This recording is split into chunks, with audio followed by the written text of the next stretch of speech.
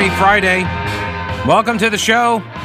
Pete Callender here, News Talk 1110 99.3 WBT, 704-570-1110 and 1-800-WBT-1110. Those are the phone numbers. You can also email Pete at thepetecalendershow.com, which, by the way, for some reason, my Outlook did not update yesterday. Well, I mean, there was a bunch of updates that have been coming down on the laptop and stuff for the last few days, and I don't know what happened. It seems like they broke it, so I apologize. I did not get to emails yesterday, but I'll get to some of them today. Let me start, though, with Hurricane Ian. So a couple things. I'll give you the sort of the status of where we are now and the predictive models where what it's going to probably look like for the Charlotte area over the next 24 hours. But let me start. Before I do that, let me give you the information if you want to help, because people usually ask once that we ride out the storm, and right now it looks like tropical storm conditions in the Charlotte area. We shall see over the next 24 hours. But if you are in a position afterwards to help others that were not spared the wrath of this storm, the organization that I've worked with for years out in the mountains of western North Carolina is an organization called Hearts with Hands. Heartswithhands.org is their website. They've got a link right there for Hurricane Ian relief. And yes, you can make just a straight up financial contribution. That's fine. But they also collect and assemble kits, and they give you lists of items. If you want to go and you want to put together a kit, you can do that as well. They've got hygiene kits that they give you a list for, like razors, shaving cream, body wash, shampoo, conditioner, feminine products, toothpaste, toothbrushes, mouthwash, travel size, please, hand sanitizer, deodorant, eye drops, chapstick, and hair ties. And, they've got this posted up on their website, but they also, you can print these things out as well. They've got PDF files for it. They also have a thing called the Box of Hope. And this has, bottled water, fruit juice, ramen noodles, pull tab cans of various foods, to be able to microwave.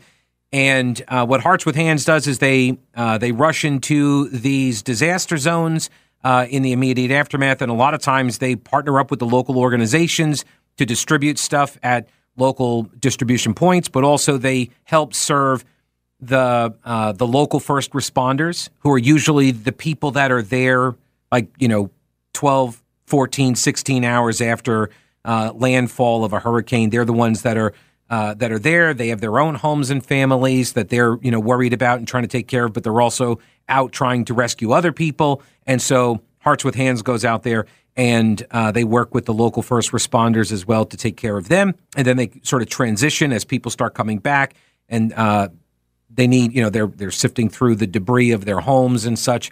Hearts with Hands then helps them as well. So it's a good organization. Like I said, I've worked with them for years when I was up in the mountains. And if you are looking to help them, heartswithhands.org is the website.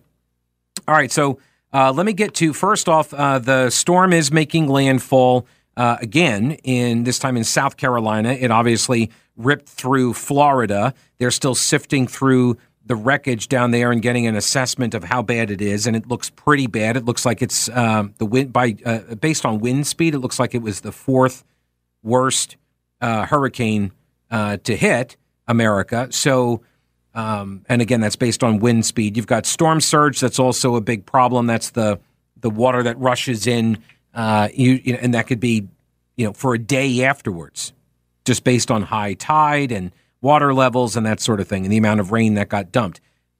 That's going to be the problem for Charleston, it looks like, in the low country of South Carolina, because this is hitting, it's hitting Charleston during high tide. And that means you got more water to deal with on the front end automatically. Now, I guess there's also, the other side of that is that a lot of times storms hit and people think, oh, good, it passed, it's over, worst is over. And then they get complacent, and then high tide comes in, and all of the creeks and tributaries, they're all swollen, and the high tide comes in, and all of a sudden people get caught in flash floods, 8 hours after the storm they think has passed. So, pros and cons here. But here's the key messages from the National Weather Service. for Hurricane Ian. This is within the last hour. So number one, there is a danger of life-threatening storm surge today along the coasts of the Carolinas within the warning areas. Hurricane-force winds are expected along the coast of South Carolina as well as the southeastern portion of North Carolina. And there is a hurricane warning area all along the coast. Ongoing major to record river flooding will continue through next week across portions of central Florida. Considerable flooding is expected today across portions of coastal and northeast South Carolina, coastal North Carolina, and southeast Virginia. All right, so you can kind of picture that, right? It's running all the way like the northeastern part of the Palmetto State, all through North Carolina, and then into a little bit of the southern portion of Virginia. Locally, considerable flooding is possible across portions of northwest North Carolina and southern Virginia today into early Saturday. It's just going to depend on where the storm goes, right? You've seen the cone, right? Not the cone of creativity, that's ours. But they have these cone drawings, of where the storm could go in the affected area, and it's just going to depend on weather conditions. Let's see here. Let me go over to this is from the National Weather Service. Tropical storm warning is in effect. A flood watch is in effect from noon until Saturday morning. And this is for the Piedmont of North Carolina and the upstate of South Carolina. Strong gusty winds, heavy rain expected to impact parts of the Piedmont of the Carolinas through tonight. Right, so this event is sort of just getting underway for the Carolinas. So this is going to be through tonight, and from what I understand, by tomorrow, a lot of the worst of it will be done and gone. But you still have to deal with the flooding. Storm information is about 220 miles southeast of Charlotte. Storm intensity is about 85 miles an hour, although we don't expect to see winds that powerful here. And the storm is moving north, or 0 degrees, at 14 miles an hour. So it actually picked up some speed. It was moving about 10 miles an hour yesterday. Now it's up at about 14. But as you know, when it hits land, it usually starts slowing down.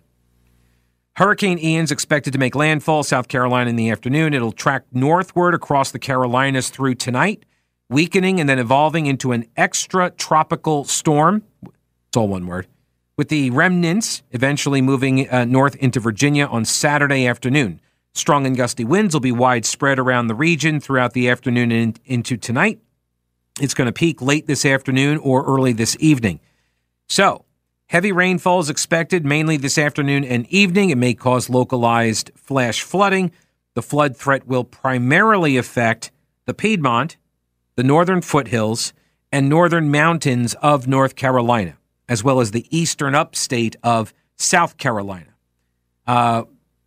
We've got wind issues, right? We're going to see high winds, gusts of, I think, 40 to 50 miles an hour, somewhere in that range. So obviously, tree limbs coming down, porches, awnings, carports, sheds, unanchored mobile homes, unsecured lightweight objects, right? These things are going to get blown around.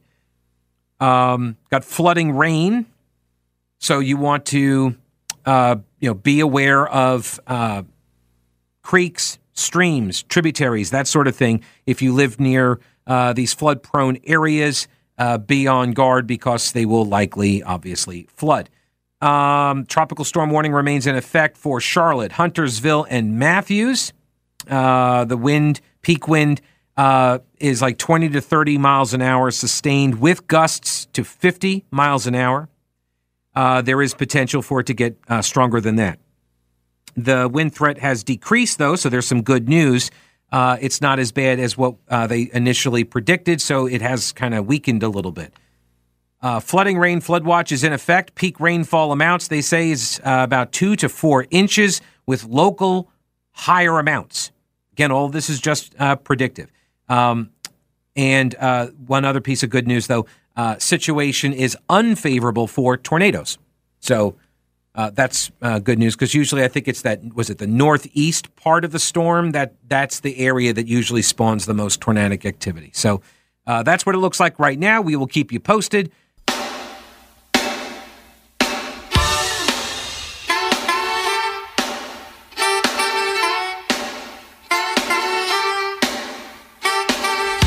News Talk 1110, 99.3 WBT. I think a lot of people heeded the advice, stayed home today. A lot of work from home orders went out. I think Mecklenburg County Courthouse closed. I think a lot of the schools in the area went to remote learning, air quotes on that one. And so apparently the road's pretty clear today. Remember, it's raining, so gray cars, remember the code, the gray car code. When it's raining, don't turn on your headlights, because we don't need to see your gray car in the rain. It's super, super easy to see. Right, it being gray and all during a rainstorm. Obviously, I'm being sarcastic. For folks who aren't fluent in sarcasm, as I am, no, I don't understand. I've long been perplexed by this idea. See, and now once you hear this the first time, you're going to start looking out on the roads, and you're going to start noticing all of the gray cars that don't burn their headlights in rainstorms. Why?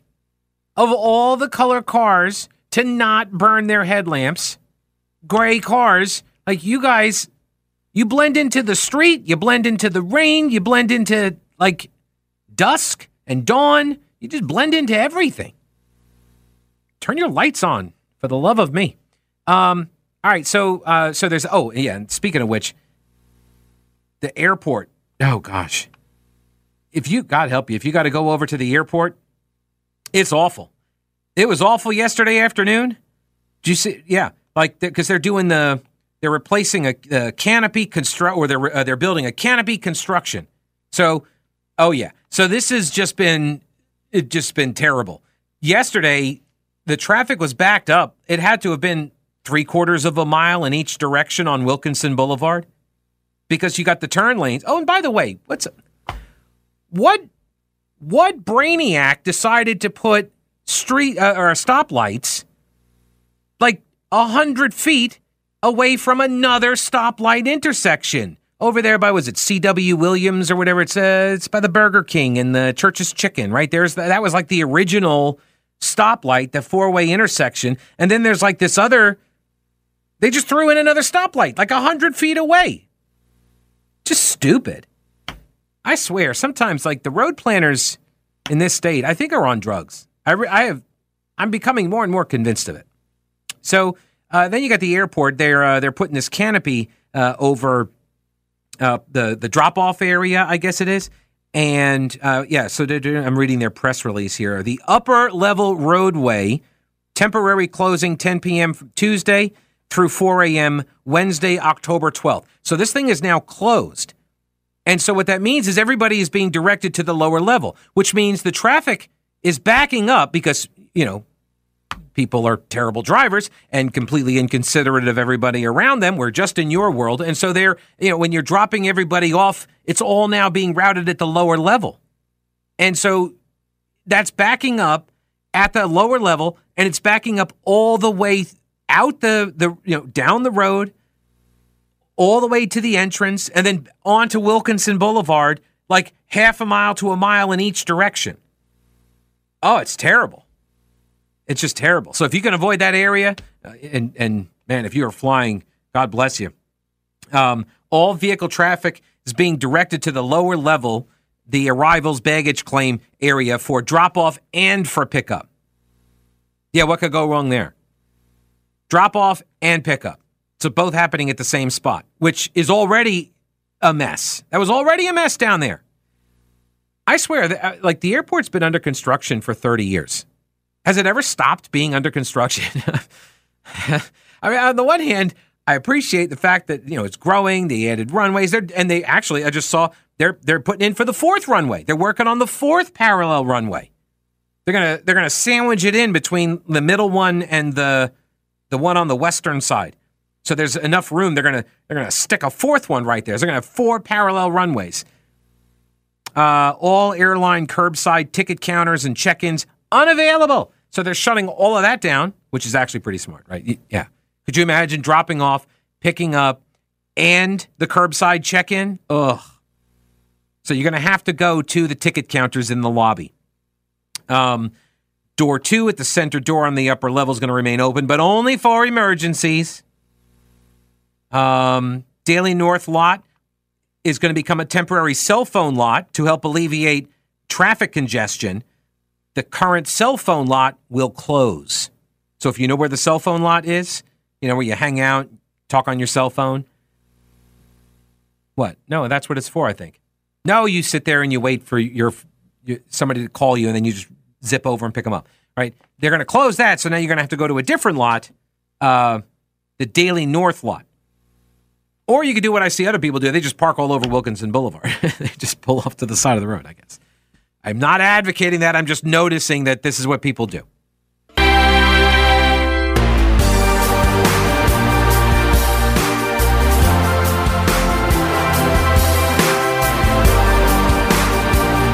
News Talk 1110, 99.3 WBT. One of my main concerns in the aftermath of hurricanes that hit North Carolina, and I've been here since I've been working at WBT, on and off, as John Hancock would call it, the timeout. Mine lasted like 9 years. But when I first started here in 1999, one of the first stories that I actually got on air to cover was Hurricane Floyd. And that was mainly a storm surge event. It flooded half of the state, literally half the state. It's like from east of Raleigh all the way to the coast was underwater. All of the hog farms, all those pigs that died and stuff. I mean, just awful. And so that was, sort of my first experience covering that stuff. I grew up in New York. We did not have a lot of hurricanes, except for the one, Hurricane Gloria, that came through. My brother went to the Citadel, and his first year, his knob year at the Citadel was 1989. Hugo. And so he ended up coming back. They evacuated everybody out of the city, right, and the Citadel, and he came back up home, and then he went back down. The Citadel guys helped clean up downtown Charleston and the area. And so my folks went down. I think they drove down. They initially dropped them off. And they had all these pictures and stuff, of Charleston, and then we saw the pictures afterwards in the cleanup, and it was just devastation. So, and then obviously Hugo came all the way up through Charlotte, and I hear the stories and have heard the stories about the impact on Charlotte, which was completely out of the blue, and that's it leaves a mark, right? It leaves a memory, and people then respond based on their experiences. And so this, by the way, goes to some of the challenges in reporting this stuff. I always try to be not hypey while discussing these types of storm events, because I don't want people to ever think that I'm trying to scare folks into listening in order to get ratings, and that is a thing, right? If you scare people and you make them think that death is right around the corner, then they're going to be more likely to tune in and listen longer. People are motivated by fear a lot of times, and I've said this for years. Nobody buys a newspaper from a kid on the corner who's screaming, read all about it. Absolutely nothing happened today, right? No one's buying that newspaper.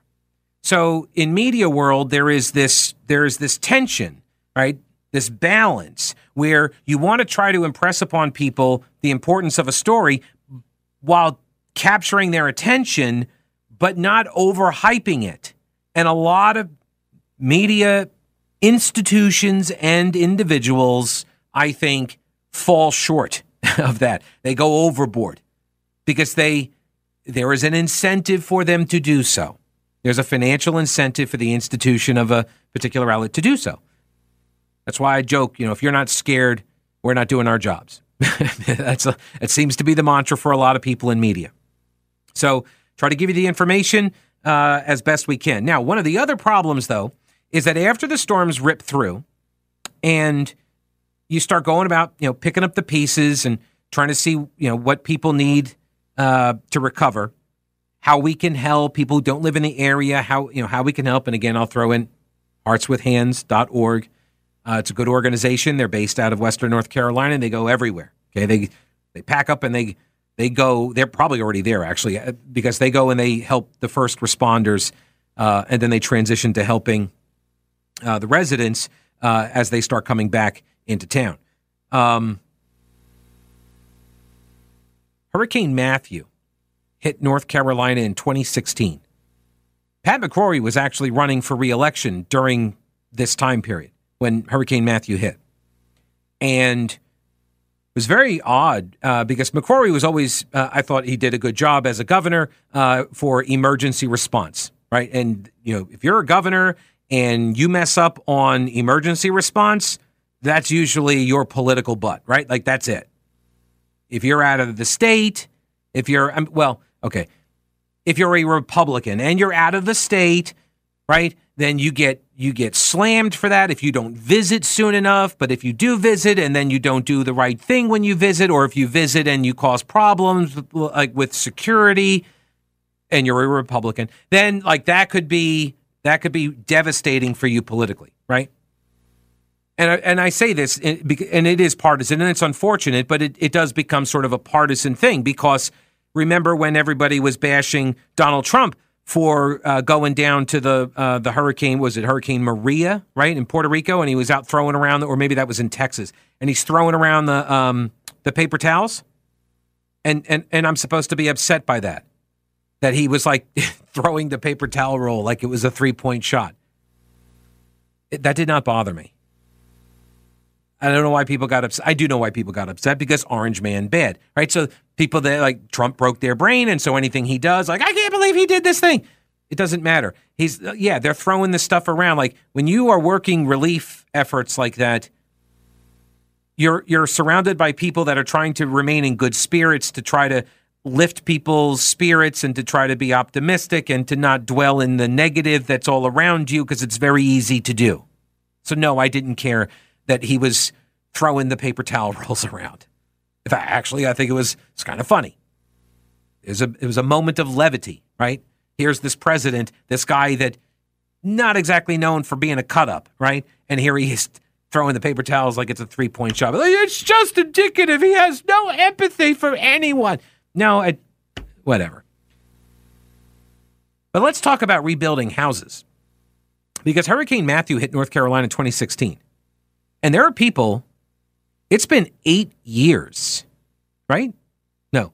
Yeah, 2016, 6 years. Sorry, 6 years. It's been, because the other storm, Florence, hit in 2018.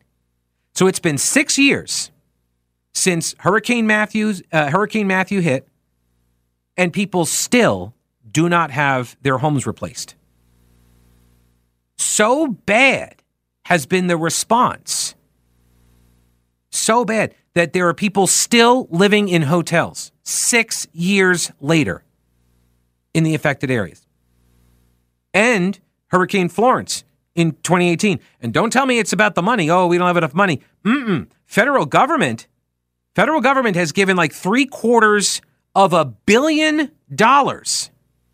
to North Carolina for Matthew and Florence. And it's got to be spent by 2025. For Hurricane Matthew, 2026 for Florence. So there's a deadline approaching. 2025, all the money has to be spent. And if you don't spend it, you don't get it. And we are on pace not to spend it. This is Governor Cooper's mess. This was not McCrory. McCrory initially, he was running for re-election. Hurricane Matthew hit. He lost, which was astounding because he did a good job in the hurricane response. And then he loses. Cooper takes over. And despite the years that have gone by, the North Carolina Office of Recovery and Relief, I think is what it's called, the NCORR, they have completed about 25% of the homes. 6 years, and they've only completed 25% of the homes. either by rehab or new construction. They currently construct 5 or 6 houses a month. That's their pace. 5 or 6 a month. South Carolina, they were cranking out like over 100 a month. This is on Cooper.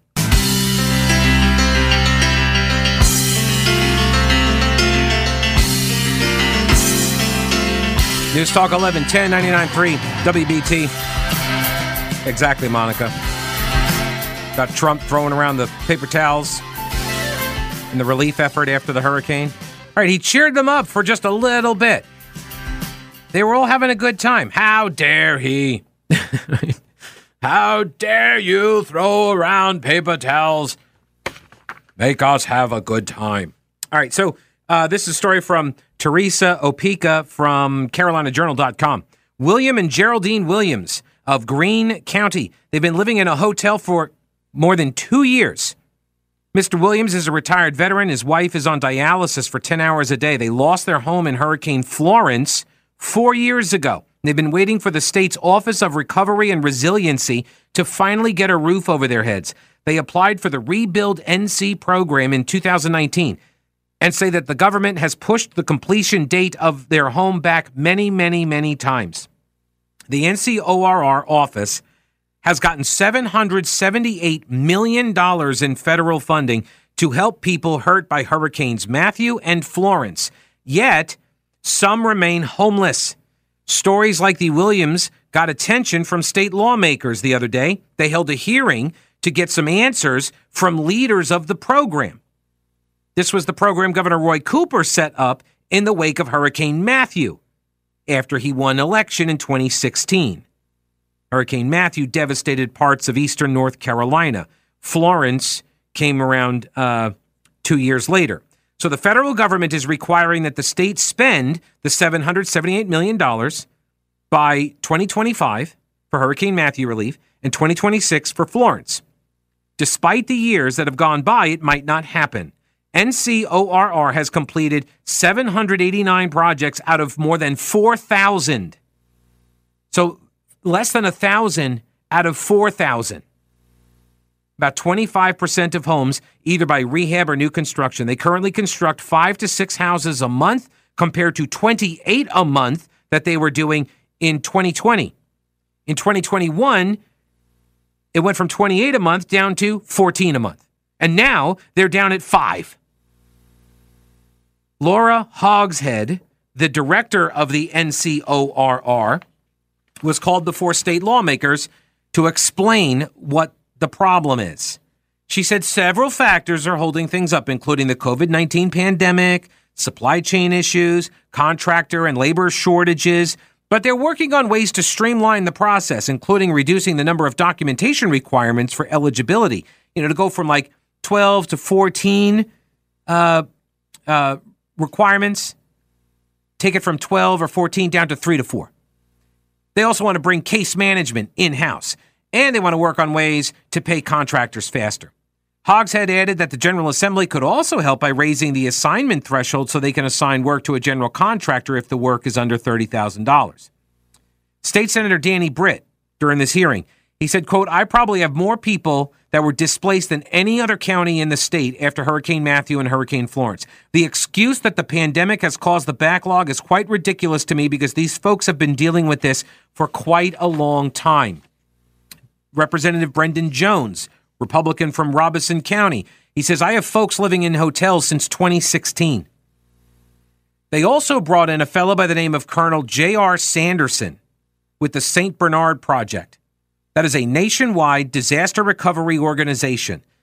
This group, St. Bernard, ran the South Carolina Disaster Recovery Program for 4 years, from 2015 to 2019. Now a senior government advisor, Sanderson testified that the South Carolina Disaster Recovery Program used a streamlined system that hired one vendor to assign contractors to housing projects.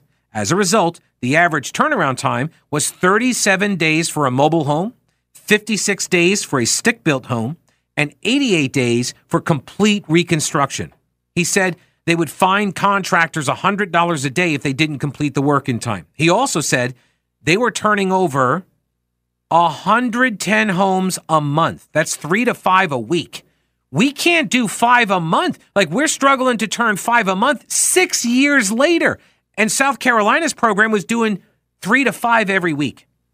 When asked to evaluate their progress in North Carolina, Sanderson said he does not believe that they're going to meet the federal deadlines. And the NCOR needs to take steps to contract out their management system. You guys need somebody else in charge. That's what he's saying. You guys have failed. You need somebody else to do this because you're not going to be able to finish it. Over at North State Journal, AP Dillon, she reports the 15-member Hurricane Recovery Panel, it's a subcommittee of the Joint Legislative Commission on Government Operations. The formation of the subcommittee and its members were announced back in July.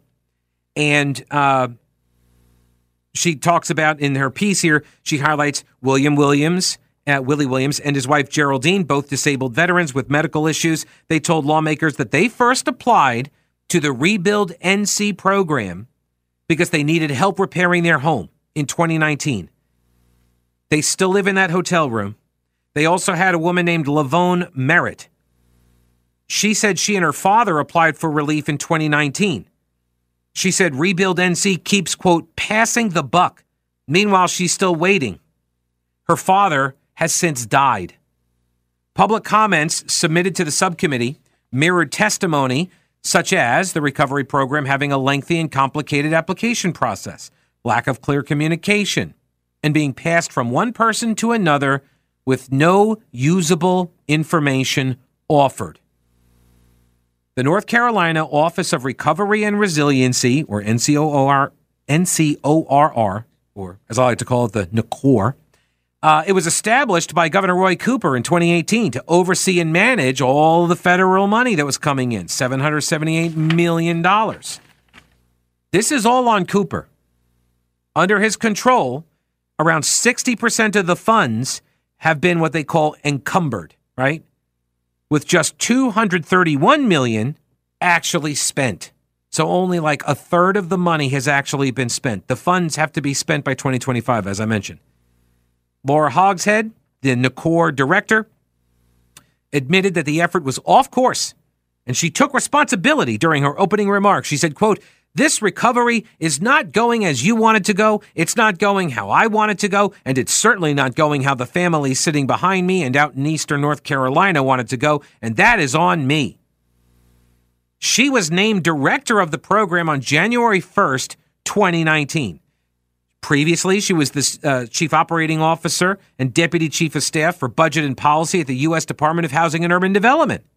Her past role at HUD was raised several times during the hearing the other day by lawmakers in relation to why she only began to make changes to policies regarding contractors and applications in the last 6 months. She said the pandemic was partly to blame. Lawmakers are not buying that. Her presentation showed 4,100 applications that have been taken since federal funds were received, only 789 projects completed. She said the current rate of construction, 5 to 6 houses a month. She indicated that the rate in 2020 of about 7 per week, but that got cut to half that. And she added that it's lower now. And she added that around 1,100 applicants are currently either waiting to find a contractor willing to do the work or for the work to begin. There are like almost 300 people still living in temporary housing situations like hotels and rental properties. Hogshead said we're in a hole so deep, this is State Senator Brent Jackson, we're in a hole so deep that quite frankly, I don't think you or your staff can dig out of it. You would need a 600% increase in output to meet the deadline for Hurricane Florence. And that's the later of the two deadlines. What a colossal failure.